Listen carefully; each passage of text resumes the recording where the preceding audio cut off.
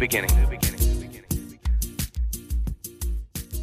All right, welcome to the Grief Dreams podcast. My name is Sean Ram alongside Dr. Joshua Black, and we're here doing another interview with a special guest, and her name is Tracy McCubbin. She is the author of Making Space Clutter-Free, the last book on decluttering you'll ever need, which is actually releasing Tuesday, June 4th, 2019. While working for a major television director in Los Angeles, Tracy discovered she had the ability to see through any mess and clearly envision a clutter-free space.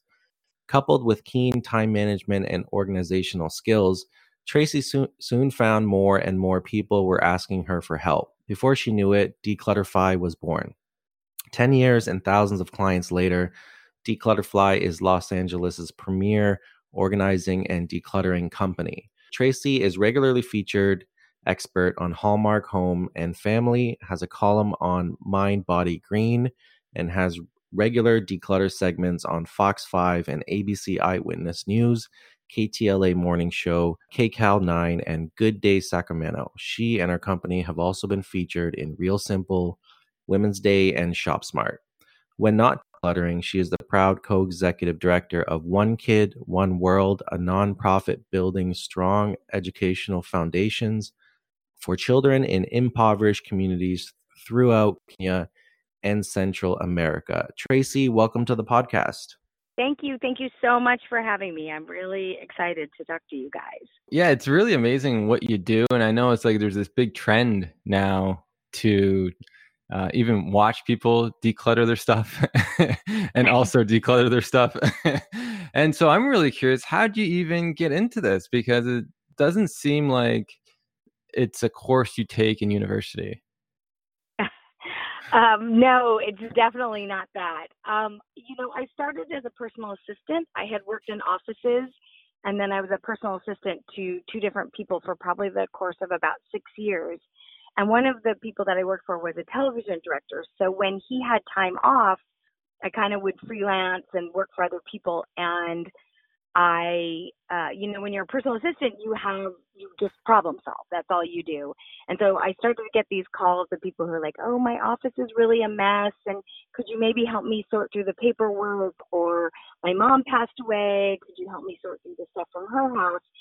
And I had a knack for it. I grew up, I'm the child of a hoarder. So I had grown up my whole life watching someone struggle with their relationship to their stuff. So it was just a really interesting segue to be able to go into people's homes and see where they were stuck, to see that, this collection of old paperwork that they thought they couldn't get rid of was not about decision making in the sense of I need it or not need it, but it was sort of representing, either the failure of their business or the fact that they'd been ignoring doing their taxes.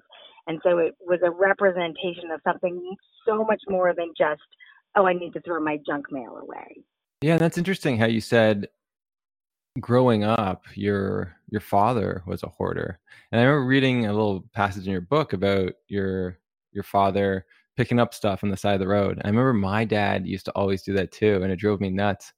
And it's just like, you grab it and you'll put it in the basement, and like you never really used it. And so for you, did you know any different at that time? Or because I know I didn't, and I grew up in a way until I met someone that actually had a different upbringing, and her way of living was much more clutter-free, and it showed me a different way, almost is the best way to put it. So when you grew up, did you know any different, or was it just something you learned as you grew? That's such an interesting question, and I didn't. I mean, historically, I come from, my grandmother all of my grandparents were children of the Depression, so they saved everything. A lot of my people were farmers and ranchers, so it was practical. Like, my grandmother saved tinfoil and she saved yogurt cups, and we always attributed it to, well, she lived through the Depression and she never knew when she was going to need something, or when you're out on the family farm, if you run out of something. So it sort of seemed like an extension of that. But then, as you said, you started to go to other people's homes, or for me, it was when I started to realize, the the amount of things were taking over my dad's apartment and how many storage units he'd rented, that all of a sudden I was able to see the tipping point and know, oh, this is just beyond being practical and frugal. This is something that's really getting in the way of his life. And that, and it was a long time. I think it was probably not until my 20s that I realized that it was more than just, oh, I'm saving rubber bands because they're handy to have around. And so what was your father's mental blocks? I know you have a couple different ones listed in your book. So what was your father's big, I guess, hang up? For him, this is the interesting thing, and this is why I'm so excited about this book coming out, is, there is hoarding disorder, which is an actual disorder, and they've been doing a ton of research on it. And it's really about people who are managing anxiety and sometimes obsessive compulsive disorder. And then there's just kind of our ordinary everyday cluttering. And so, hoarding disorder is a standalone, and it's really something that people should be working through with a mental health professional. But for us in our everyday clutter, that's what this book addresses. And it addresses the issues of, look, we are in an epidemic of stuff. Stuff's never been easier to buy. I live in Los Angeles. I can order certain things on Amazon and have them delivered to me in 4 hours. It's never been easier to buy, and cheap consumer goods are coming at us from all directions. So it's so easy to overbuy and fill your home up. And so what I'm really looking at is not people who are struggling with hoarding in themselves, but the people who have too much stuff and don't know why, want to live a simpler life, want to, not spend their time managing their stuff, moving it from one place to the next, but don't know why they're so attached to it. So you're saying your dad may have had disorder rather than like an emotional block? 100%. Okay. Yeah. 100. Yes, 100%. Yes, exactly what I'm saying is that there are people with hoarding disorder that goes much beyond sort of, I have an emotional block about this. Look, a great example is, and this is one from my own life, I have clothes that I bought a long time ago.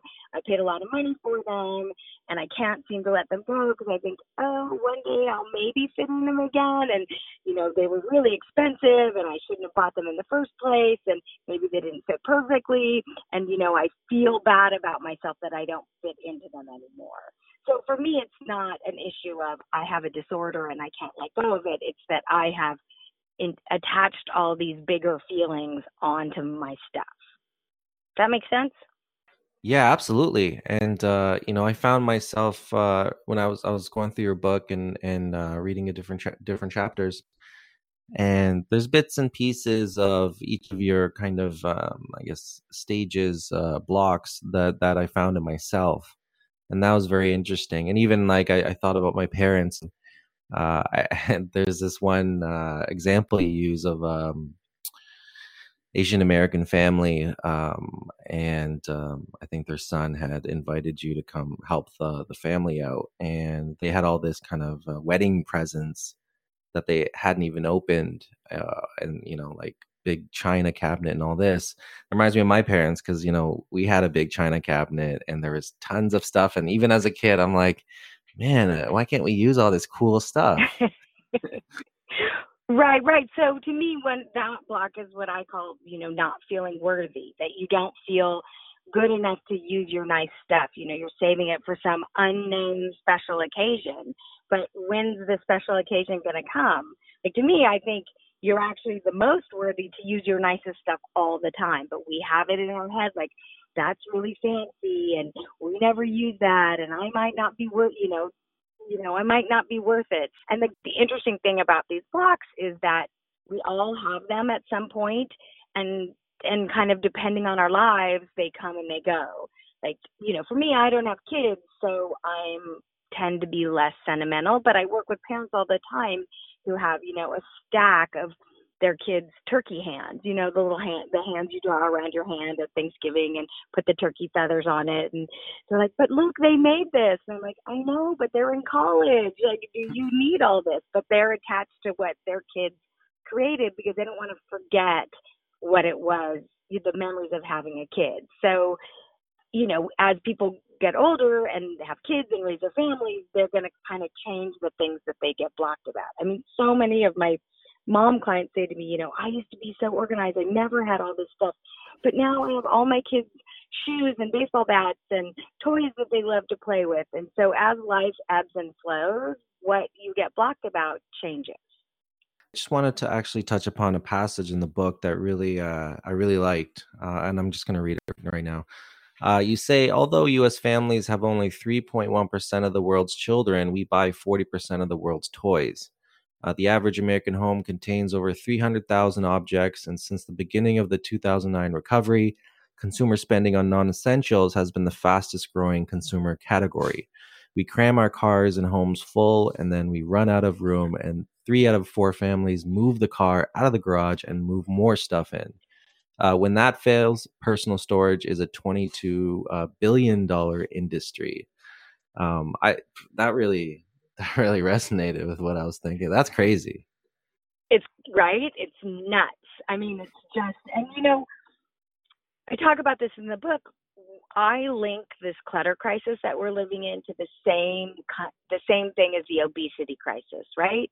That now in modern day, people are heavier than they've ever been, and it's been linked to easy access to overprocessed foods. World War II happened. They figured out how to make packaged foods. It was cheap. Everybody started buying it, and we started overeating. I feel like it's the same thing with cheap consumer goods. It's, in the old days, you had, I think I give this example, but you had tea towels. You had your kitchen towels that you used, and you use them and you use them and you use them. They got stained. You kept using them. Or you'd bleach them out and hang them and get the stains out. But now you're like, well, I can buy a set of 12 towels for $3.99 on Amazon. Why am I going to spend any time trying to fix them?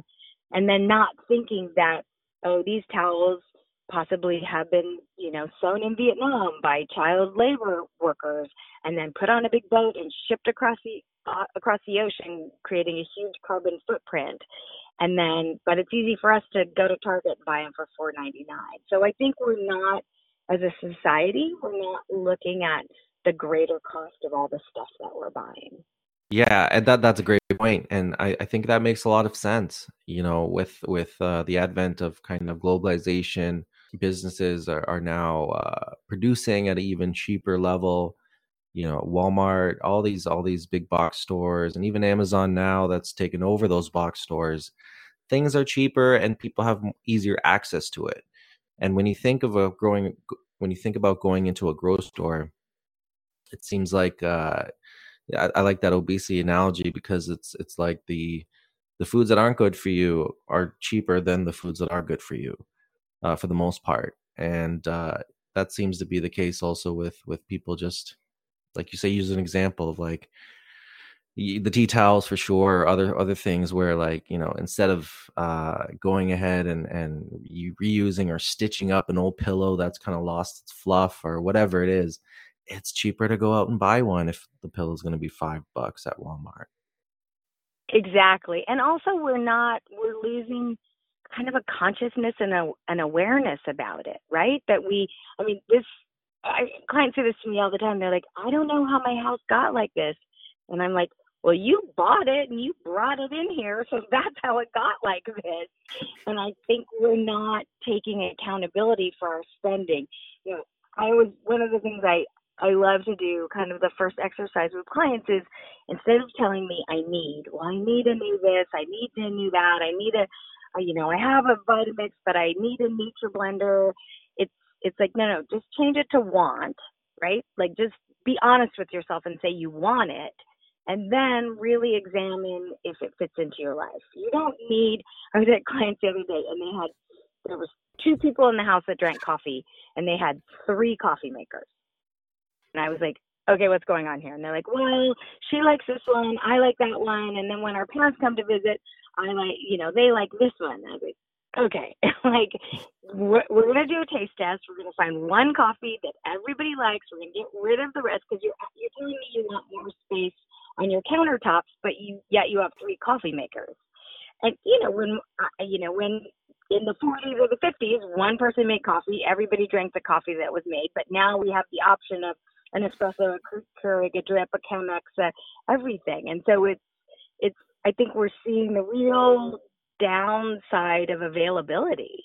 Yeah, absolutely. I think definitely marketing has a big role in that.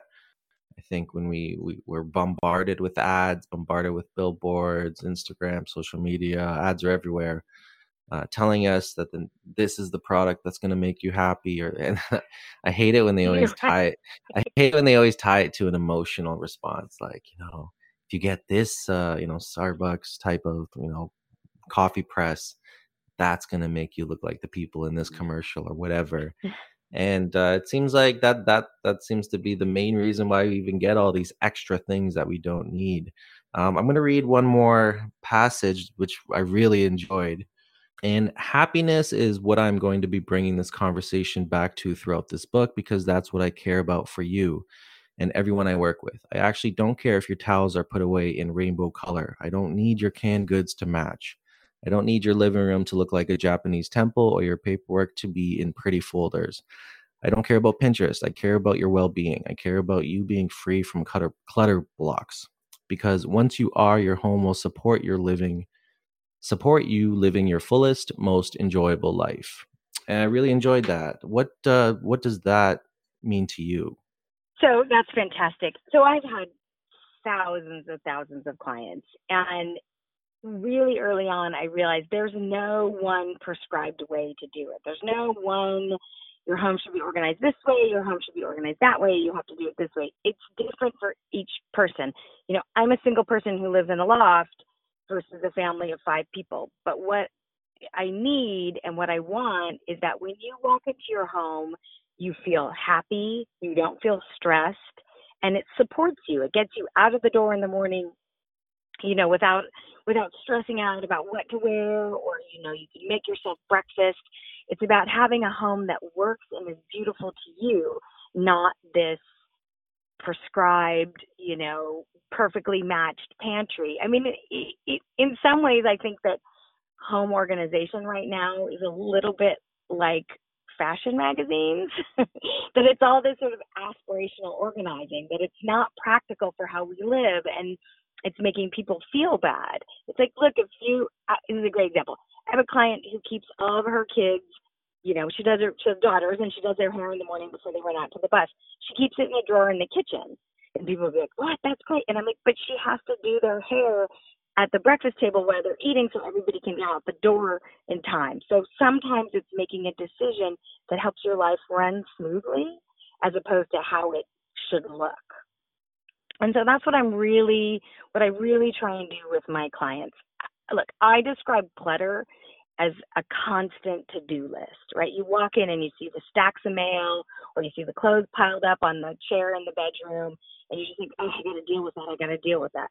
We're already dealing with enough. We're already dealing with enough getting out the door in the morning and traffic and going to a job. And so having less and having things in a way that are organized for you is going to take away a huge chunk of that stress, so that when you come home at the end of the day or on the weekend, look, wouldn't you rather spend your weekend riding your bike than cleaning out your garage to find your bike? Oh yeah, absolutely. It makes total sense. So it's about that. It's about the idea of getting your home, creating a home that works for you, and that you feel that it, makes you happy. I mean, I hear a lot of people who are collectors, and, it makes me nuts, but they love that stuff. And there's a tipping point with stuff, and it's hard to describe it, but when you're on the other side, you know it. And what I tell my clients is, look, do you feel like you own your stuff, or does your stuff own you? Are you spending a lot of money to take care of it, to store it, to fix it? Is it to a point where you have to move stuff around to find other stuff? That's the tipping point. And I want to keep everybody on the other side of that. I want to keep everybody where they own their stuff. They're managing their stuff, and it's supporting their lifestyle choices, as opposed to them spending $400 a month on a storage unit that they haven't looked at in 10 years. But then what would happen to the show, Storage Wars? I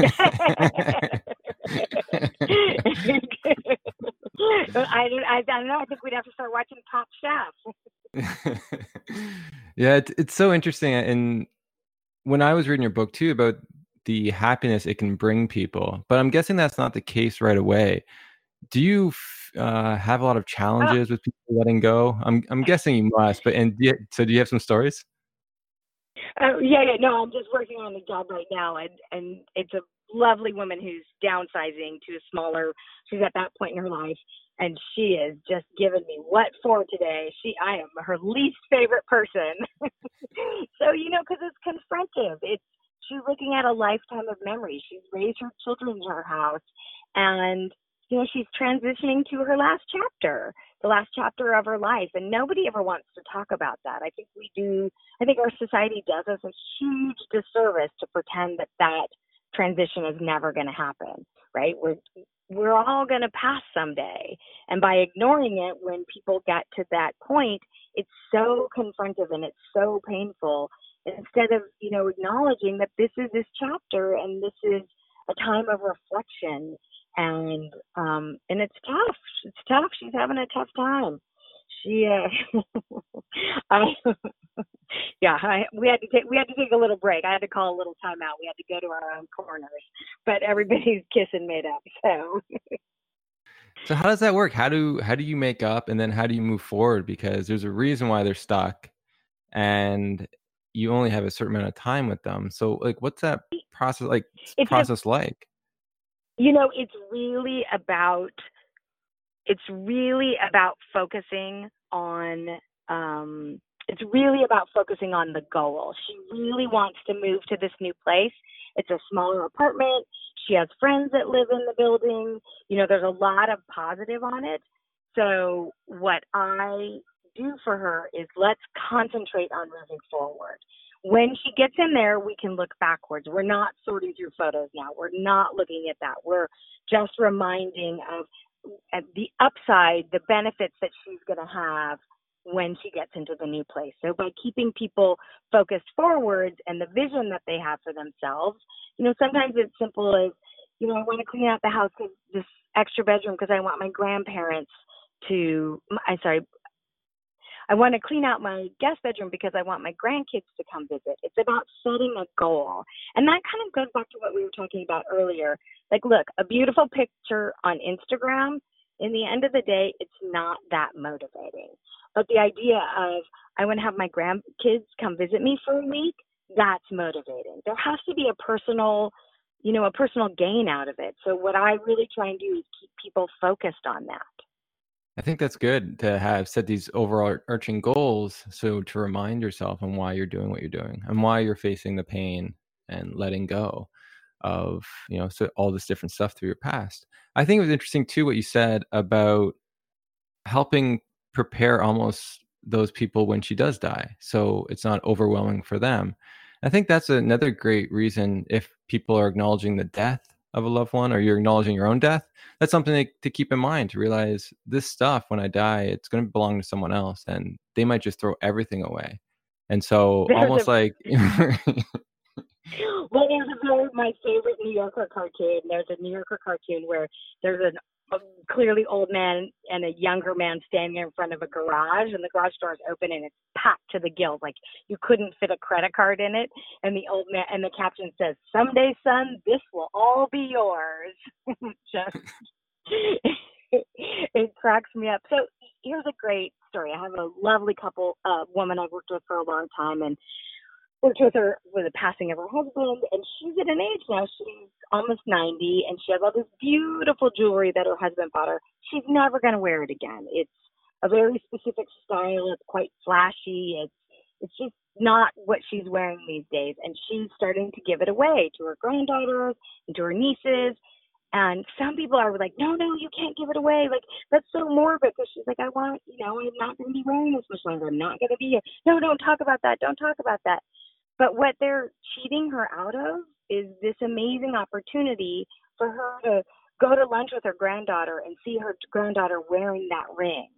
That she'll know that something she loved got passed on. And so to me, I just think it's a missed opportunity to let someone process their eventual past, to tell you the memories and the stories about that ring and see you wear it and know that someone's happy. It makes letting go of the stuff for sure easier. And I think that not letting people talk about it and process it ahead of time is kind of cheating everybody out of a really profound experience. On that note, I really enjoyed when you talk about letting go after death or divorce. We'll get into death maybe in a bit, but let's talk about something like, breaking up with a couple or divorce, and people have a hard time. And I like the tip that you give in that, if someone that has a partner that, left or is not, they're not living with them and they have a lot of their stuff, you allow them to keep like 3 items. So you just narrow it down to, hey, okay, then keep 3 items and then see how that works for you after a few months. I enjoyed that. Yeah. Yeah. I mean, I think it's about putting caps on yourself. I always say the amount of stuff you keep from someone who passed away or, you broke up with in no way reflects how much you love them, right? Like I have a handful of things from my grandmother. It doesn't take away the fact that I loved her dearly. And sometimes when people split up, I mean, look, there's the practicality of it, right? There's the practicality of, couches and beds and like no one, not everyone can go out and afford to buy a whole new household of furniture. But the sentimental things, like, is it helping you move forward in your life to hang on to all that stuff? I helped a guy who had a whole storage unit full of, a lot of stuff. And we went through it and he got rid of everything. And it was a terrible, ugly, painful divorce. And we got down to like the last boxes of all the photos, and her wedding dress was in there and like a lot of stuff. And we had the big shredder come and he just had a moment. He was like, you know what? He kept one photo. He like just was like, I want to get rid of it, and he threw it all on the giant shredder, and it was like a modern day Viking burial. There was something symbolic of like shredding it all up. So I think it's, again, looking forward, the amount of stuff that you're keeping, is that going to help you get to the next stage in your life? Do you want to meet someone new? Do you want to let go of the resentment? Like if you are resenting the person you broke up with and you've got a house full of their things, you're not going to move through that fast or at the rate you need to. So for me, it's about like, let that stuff go and give yourself the literal space, process through. Yeah, I like that. And I like two of some of your points when it comes to helping people let go of stuff after a death. I think this is a great transition point for that. And you really talk about there's difference in the clutter if it's a sudden death versus if it's a prolonged death. Could you go into that and maybe the differences you've seen in people? Yeah, I mean, I think that, it's really interesting. Look, a sudden death it's the toughest one. And what kind of happens is that life stops on a day and it turns on a dime. And so it's kind of harder to do a clean sweep because you're living life and then all of a sudden life changed. And when someone's dealing with a longer illness, it is nice. I mean, nice is such a strange word, but there is something in being able to kind of go through that stuff with them, or, let them be involved in the process of letting go. And so that oftentimes I find that when it's been a prolonged illness, it's often easier for the people to sort of let that stuff go in a shorter period, right? Because they've really been grieving and mourning for a lot longer. Does that make sense, right? You're sort of with someone 6 months or a year. So by the time that they finally transition, you're kind of ready to move that stuff out, especially if it's sort of the trappings of an illness, which are always really hard to have around. And that would be an ideal time for that person, if it's a prolonged illness or sickness and what have you, to kind of start giving away their stuff. I think, because you mentioned in your book that obviously things can get messy after the person dies, and the family and siblings or everybody's kind of taking their turns, kind of figuring out what they want, what's theirs and whatnot, and it can cause problems. But one way to avoid that is if the person who is sick or about to die does it on their own terms. And I think that's a beautiful thing. And it can be a beautiful thing at that moment. Like, because, if you're giving something to your nieces, your grandkids, or whatever. So there's a note to all you older people out there. No, I'm just kidding. Start giving it away. joke in my family, my grandmother did that, and so she had Post-its that she put on. She would ask you, "Do you want this? Do you want that?" And she put Post-its on it, and then if she got mad at you, she'd take the Post-it off, and you'd have to earn your way back onto it. But I know it's a difficult conversation for people, but I think it's a really missed opportunity. I think it's a missed opportunity, like I said, for stories to be shared, and this is where this came from, and someone to see the joy of getting passed along. And I think to wait until afterwards, that's where the confusion comes in, and that's where people think things are more valuable than they are, or someone's, I should have gotten that and you shouldn't have. And I think the clearer that people can be with their wishes, it just makes the transition so much smoother. Yeah, it's like, well, there's certain stuff for certain people, but there's so much clutter or so much stuff that they own that's not all labeled in the actual will. And so I really like your approach to maybe how to like really settle that within families. Is this something you learned along the way, or is it something someone else told you?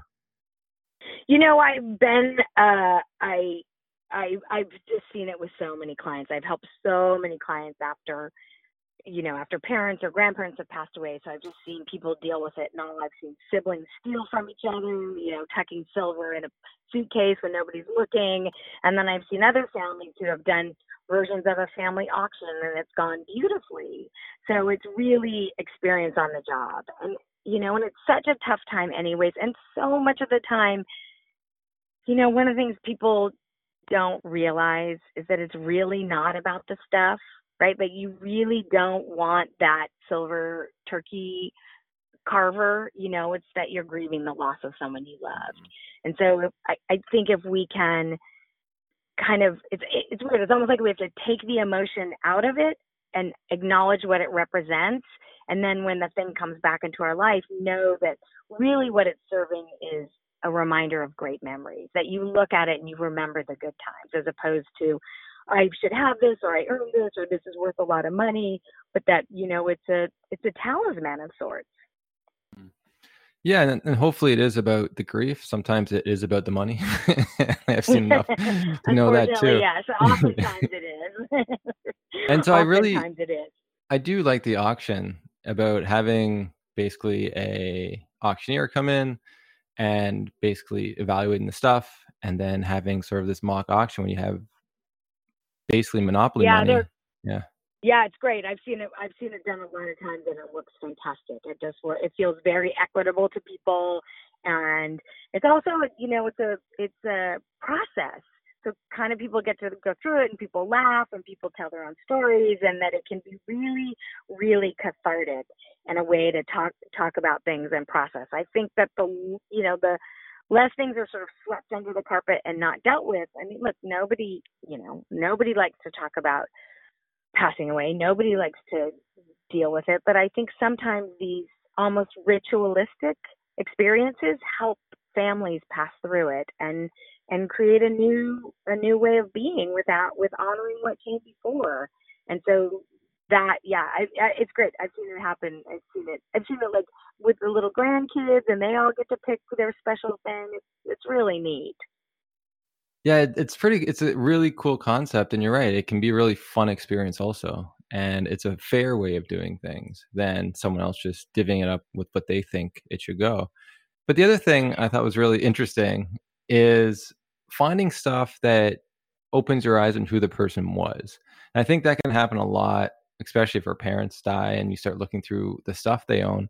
I know some of the stuff can be humorous, as you say, but stuff can be horror. Can you talk about that a little bit? Yeah, I do like to tell people.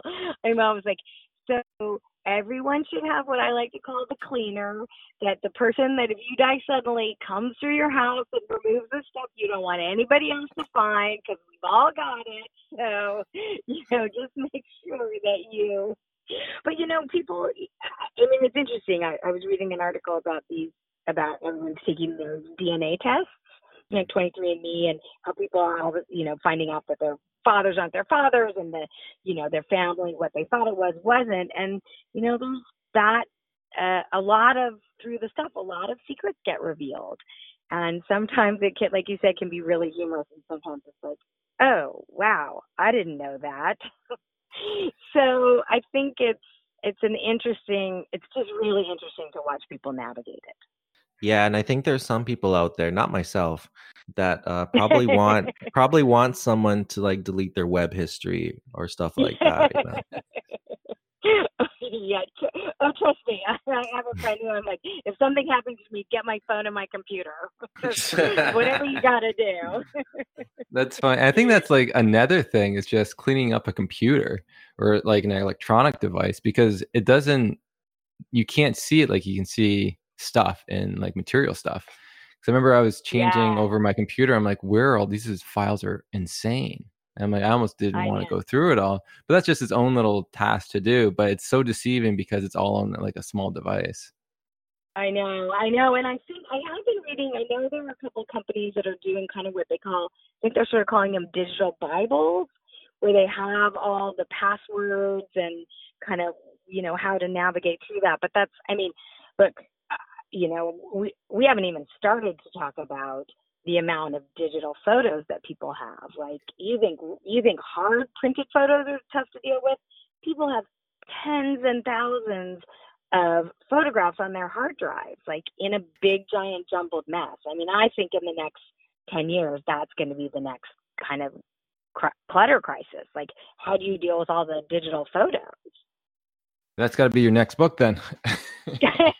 Get ahead of the curve. Like that big Exactly. bonfire, like that bonfire, throw that hard drive right in there. I know, exactly. That's so funny. I mean, I looked at my phone the other day and I was like, how do I have 7,000 photos? What? That's wild. I think this is a good moment too to I think touch on your own loss and what that was like for you, and then maybe things that you saw through that process that kind of opened your eyes a little bit about decluttering. And so, have you suffered a loss in your life?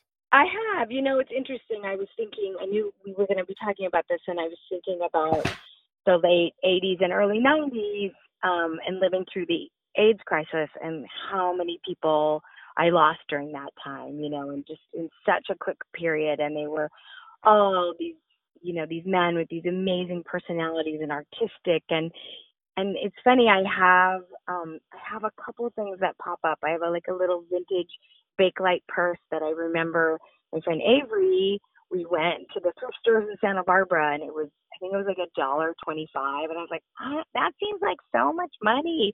And he said, just buy it.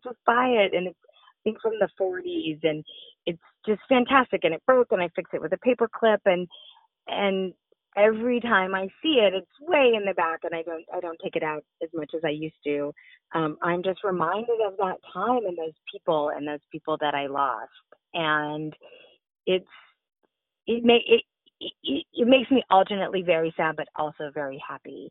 And to think about going to the clubs, dancing, and wearing vintage clothes, and carrying this purse, and so it's amazing that this one really beautiful little item can remind me of a dozen people that we all lost too soon. Wow, that is interesting in the sense of having that one item. And you're right, like it helps with the memories and bringing it back and reminding yourself. And you do mention that it's okay to go slow and to keep some stuff. You're not saying to throw everything out. You're saying that No, of no, course yeah. not. And look, sometimes you have to understand. Sometimes too, it'll come in waves, right? That it'll be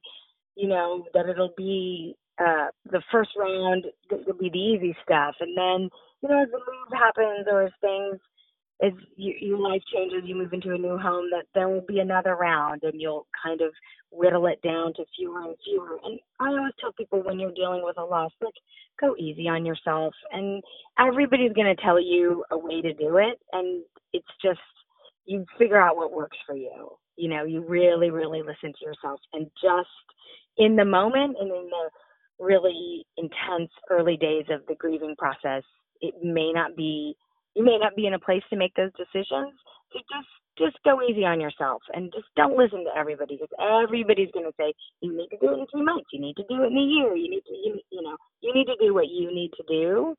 But I would say, I guess if I could say anything to anybody, it's err on the side of keeping the things that bring you the happiest memories, and not the very sad ones. Yeah, that makes sense. I like that. And when it comes to your own It's a loss, pretty good yeah, litmus it is. test. It definitely is. And when it comes to your own losses, so you had the many friends and colleagues that sort of died through the AIDS crisis. Was that difficult for you going through that because of the wave of deaths that were occurring at that time? Yeah, it was tough. It was weirdly, it just kind of happened so fast that you got a little bit. I remember having a conversation with a friend of mine, and this was the old days when we had address books. Like everybody's numbers wasn't on our phone, and he was like, "Oh," he said, "It's it's time to change my, it's time to get a new address book." And he goes, and I was going through my old one, and I realized so many people had passed that it was just easier to throw it away. That the people I still had in my lives, I knew their numbers. So it was a really intense wave after wave after wave that I think sometimes we just put our heads down and got through it. And I said to somebody the other day, and I can't remember I can't remember what led to it, but I was just thinking like how different the world would have been, or art would have been, or fashion would have been if we hadn't lost all those people. What would have shifted? What would we have been seeing?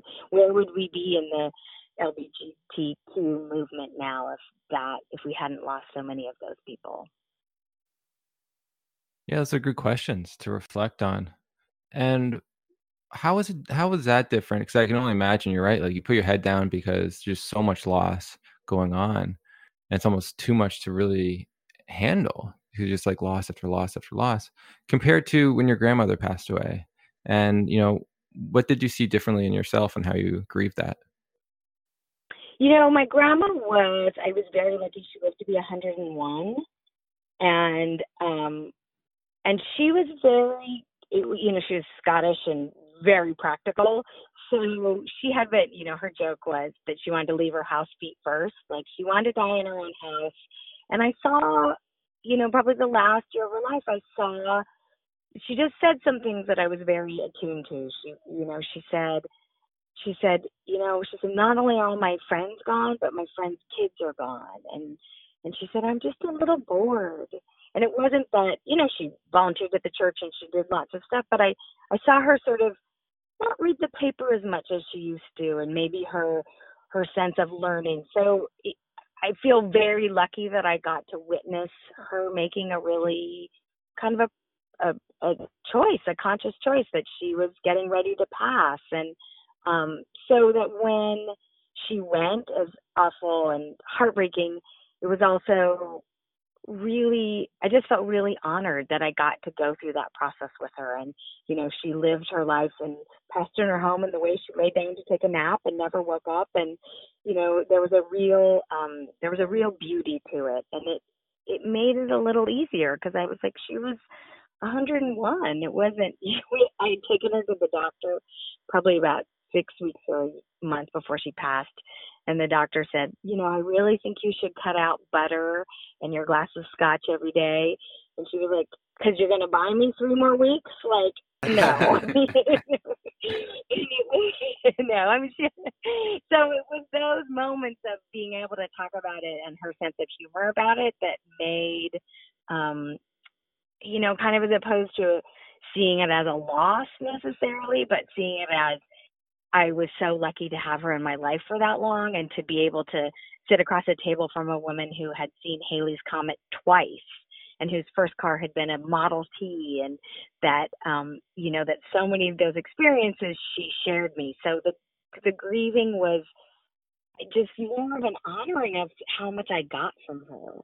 And I think and that's a thing that, it's funny, the things that I have about her are great, but what really reminds me of when I make myself a cup of tea, because the ritual that she and I shared and she did every day of her life. So that's when I always think of her. And it's so nice that it doesn't have to be a perfect tea set or a teacup she gave me, but that anywhere I am in the world, when I make a cup of tea with a little bit of sugar and cream, I'm reminded of her. So for me, it's great to be able to have that memory and have those feelings kind of represented in a little ritual. Well, that's nice. And what did you take from her after she died? Like what belongings? I have so little. I have a leather satchel, like a leather bag that she carried every day. It's so impractical. I'll never carry it. I have a ring and a necklace and maybe some scarves. I have so little. I have so little, but it doesn't in any way diminish my great love for her. I Like, if do wish though there was a BMW 1600 that unfortunately got in a car accident. My brother and I are both like, man, we wanted that car. But oh yeah, it was a collector's I know. item. She drove it brand new off the showroom floor. I was like, oh, that car. That's one of the only things that I'm like, if anything I could have had, but I've had plenty of cars. Yeah, I'm glad you got to experience that. Sitting with a grandparent and going through that like special moment. And it's so true. It's sometimes it's not the expensive things; it's the simple things that just remind you. And our minds are so strong. And if you have happy memories and you've lived with a person and can really remember those memories, that's what it's all about. If you had tea with her, I mean, that's a simple thing, but it's a strong image, and that goes for like a lot of other things. I can just for my own grandmother, I could think of like maybe how she made she had made she'd made like a type of Indian pasta one time. I don't have anything from her, but like it's just memories of those moments, or just going for walks with them. I think those are the strongest things in my mind. Well, and I think that's what I, if I could convey anything to the people listening and, hearing this conversation is that to remember, to know that the reason you're keeping this stuff is not that, people have passed. It's not that you really want the stuff.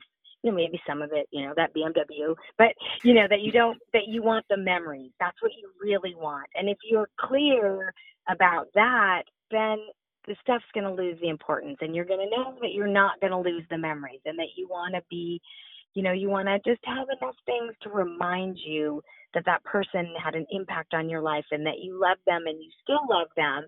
And so that's what I'm hoping for people, that they'll acknowledge the sort of process, where in the process the stuff is, that the stuff isn't the end game. It's the getting you to the next place. And I think if people start to really see that, the stuff is going to lose its importance. It's not going to matter so much. I just thought of something, and you might be able to use this as in your next book for a tip. But what if you just take pictures of all the things you can't really keep, and then just put that in like a We do it. little. I Oh, know, you we already do do it it? Okay. all the time. Yeah, I do it all the time. I mean, it's generationally, my sort of clients over 75 or 80, it's hard for them to wrap their brain around it. But my clients in their 50s and 60s, yeah, all the time, just take pictures, just take pictures. And sometimes when we're moving somebody out of a lifetime home, we'll take pictures of the home as it was, and then make one of those photo books, like the Apple books, and so that they can have a book of what it looked like, and then when they want to remember it, they can flip through it. That's a great idea, Sean. Thank you. That's actually, I'm glad you're already one step ahead too, Tracy. So at the end of the day, I think that's great, and it's just another way of simplifying your life but keeping the memory. And you're right, it is that memory. I'm curious on one question that we like to ask about on the podcast is: have you ever had a dream of anyone who's died, either any of your friends that died in the AIDS epidemic or your grandmother? It's funny. My grandmother shows up a fair amount. She tends to show up in my dreams when I'm in a lot of anxiety, and I think because she was so practical and rational, that she was not, worrying wasn't. She didn't put a lot of stock in worrying. It was sort of solving the problem. And so I was also thinking about this. I have, when I'm in a bunch of anxiety, and she'll sort of pop up in funny places, and I tend to wake up the next morning and go like, all right, let's make a list, let's pros and cons, let's, delegate what we can. And, instead of spinning my wheels and worrying about getting it done, like coming up with an action plan. So I always think that when she shows up in my dreams, that she's sort of a reminder that a plan of action will always get you out of a situation instead of running around like a worried chicken with your head cut off. So I'm always happy when she shows up. Oh, that's so cool. And does she talk, or is she just like in the background and it's just that reminder? No, it's funny. She doesn't. And now that I'm thinking about it, it's funny. She sort of just pops up sort of places. She was a little teeny Scottish lady, and so she just sort of shows around in the background. That's interesting. It's funny. She doesn't really talk, but it's a kind of very calming vision for me in a dream. That's so interesting. It's just like you open a door, there she is. You're just like, whoa. Yeah, kind of. Or sort of like a big dinner table, and she'll be sitting at the head of the table, or I'll walk into a room and she'll be in the room. That's really interesting. And I'm really curious too, is since you've had so many dreams, is she like 101 years old, or is she a little younger? It's funny. That's so interesting. That's such an interesting question. She shows up. She had my dad later in life, so she sort of shows up in my dreams in about her 60s or so. When I was spending a lot of time with her, like still grandma-ish for sure, but not at the end. Like, when I remember, she and I would travel together, and kind of when our lives were very active together. But definitely like gray hair and like her little grandma shoes, and she shows up in a practical pantsuit and. Wow. But very much as I remember her. Her hair always done. In my dreams, her hair is always done, because we would go to the beauty parlor and she would get her hair done. Oh, that's so nice and so interesting. Also with the hair being done, and also 40 years younger. And like that's something. Yeah. And I think that's an interesting kind of image that is occurring.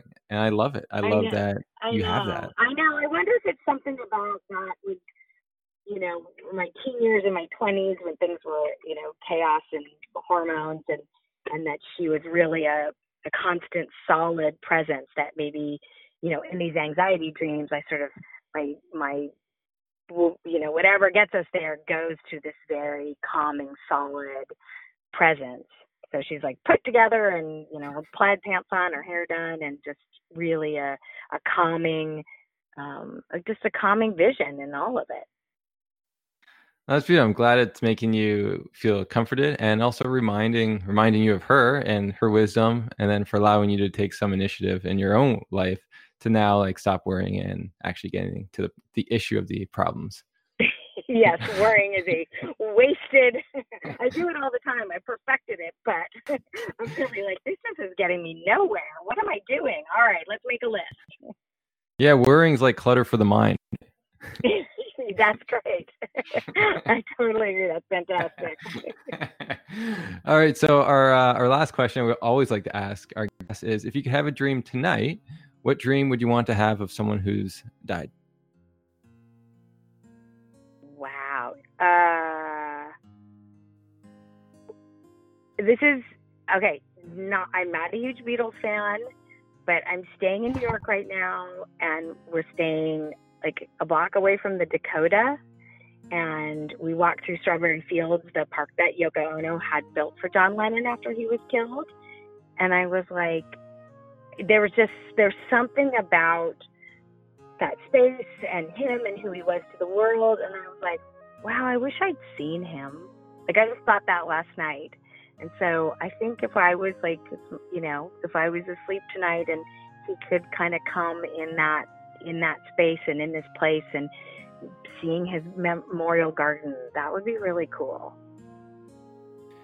That is interesting. And would you want him to be maybe alone and maybe singing, or would you just want him to pop up maybe with your grandma in the background of some dinner table? My grandma on tambourine.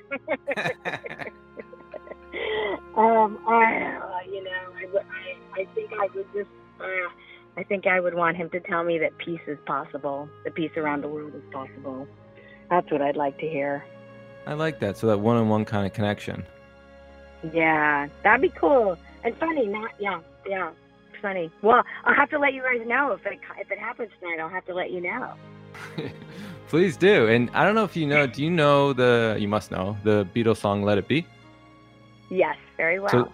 So that actually was written because of a grief dream. Oh, really? Oh, that's so interesting. I'll have to listen to it again. That's fantastic. I'm going to listen it through that lens. Yeah, it was Paul.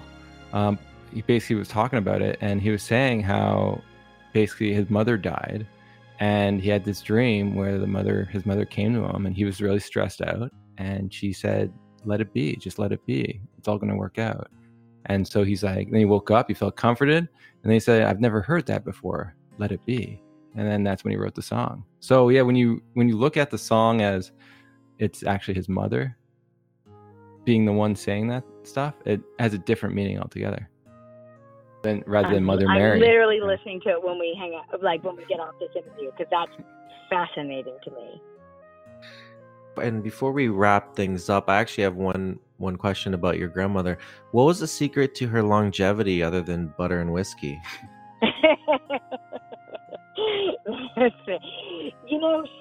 I think it was, she worked. She worked every day.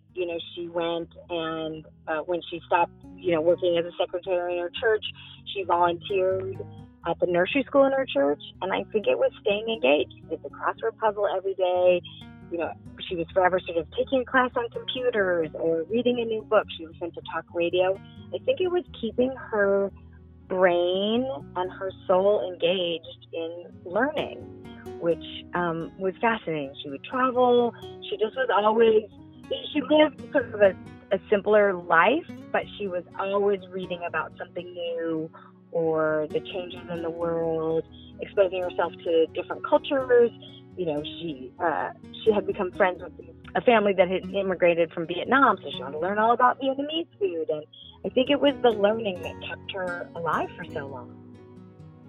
Wow, that's incredible, and I believe that as well. I think that expanding your mind and your learning new things, past, again into your 70s, 80s, 100, why not? And that just keeps you fresh and sharp. And again, on the subject of learning, I really enjoyed your book. I didn't get through all of it, but I will finish it up later. But there's definitely a lot of chapters and a lot of great tips. But also, I love that you're focused on overall happiness for an individual, and I think that it really comes off as authentic and genuine. Oh, I'm so glad you guys enjoyed it. This was a fascinating conversation. This is great. This is fantastic. I'm so excited for people to listen to this, this talk, and I'm gonna go listen to Let It Be. You gotta close out this episode with Let It Be now. Yeah, I wish we could pay those guys. That's expensive. So Tracy, can you shout out your handles and maybe where people can reach your book when it comes out? Can get your book. It's called Making Space Clutter Free, the last book on decluttering you'll ever need. It's actually available on Amazon, Barnes & Noble, and Target.com. And they can find me. Facebook's a great community. I'm just Tracy McCubbin, MCCUBBIN, and then also on Instagram at Tracy_McCubbin. Excellent. Thank you again. And so for our platform, you can reach us at griefdreams.ca for more information on the topic. We did add a donation button, and there are perks to those who donate. If you have Facebook, you can join the Grief Dreams group. You can share your dreams or hear more dreams of others. We are on Twitter and Instagram at Grief Dreams. And as always, we love to end our podcast with love and gratitude from us to you.